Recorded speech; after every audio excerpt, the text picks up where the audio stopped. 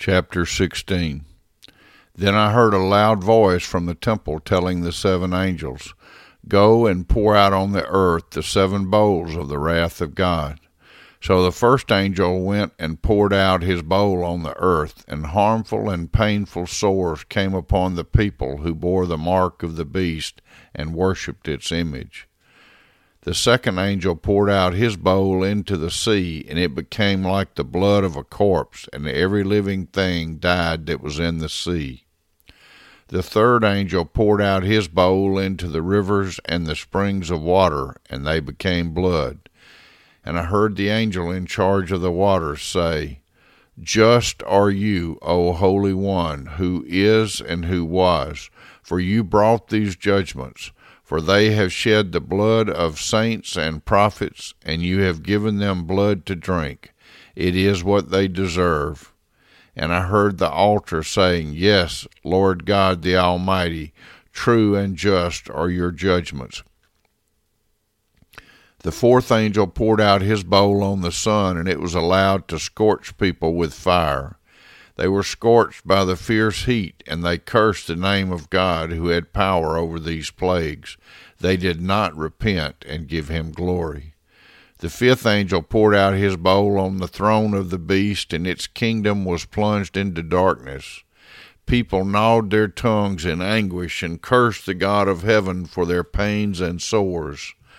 They did not repent of their deeds. The sixth angel poured out his bowl on the great river Euphrates, and its water was dried up, to prepare the way for the kings from the east. And I saw coming out of the mouth of the dragon, and out of the mouth of the beast, and out of the mouth of the false prophet, 3 unclean spirits like frogs.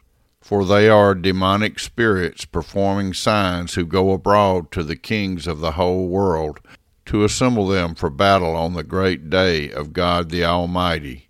Behold, I am coming like a thief. Blessed is the one who stays awake, keeping his garments on, that he may not go about naked and be seen exposed. And they assemble them at the place that in Hebrew is called Armageddon.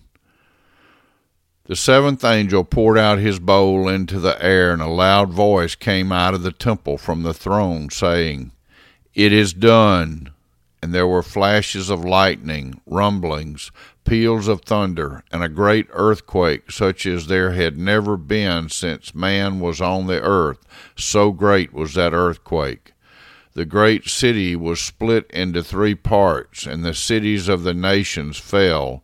And God remembered Babylon the Great, to make her drain the cup of the wine of the fury of his wrath.